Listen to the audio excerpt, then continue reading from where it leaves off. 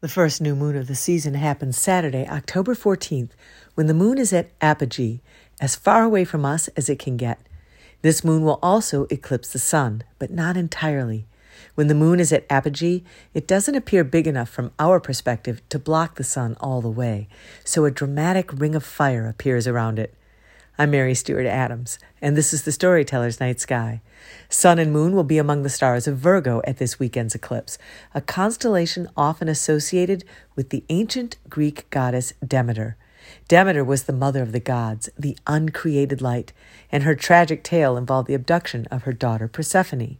In classical times, the tale of Demeter and Persephone was celebrated in the mystery rites of spring and fall, where neophytes learned self-knowledge and the workings of destiny in the lesser mysteries of the spring, and about life before birth and after death in the greater mysteries of the autumn, where we are now.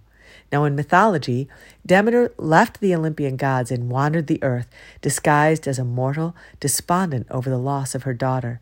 She was taken into an elite family where a much-longed-for son had been born to be his nursemaid, but she offered no traditional nursing. Instead, she placed him each night in sacred fire, grooming him through the flame for immortality.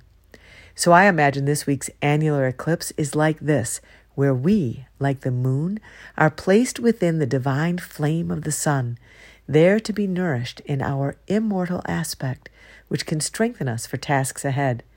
In the Homeric hymn to Demeter, it's written that gods are hard for mortals to see, so make ready, mark the moment, and seek the divine.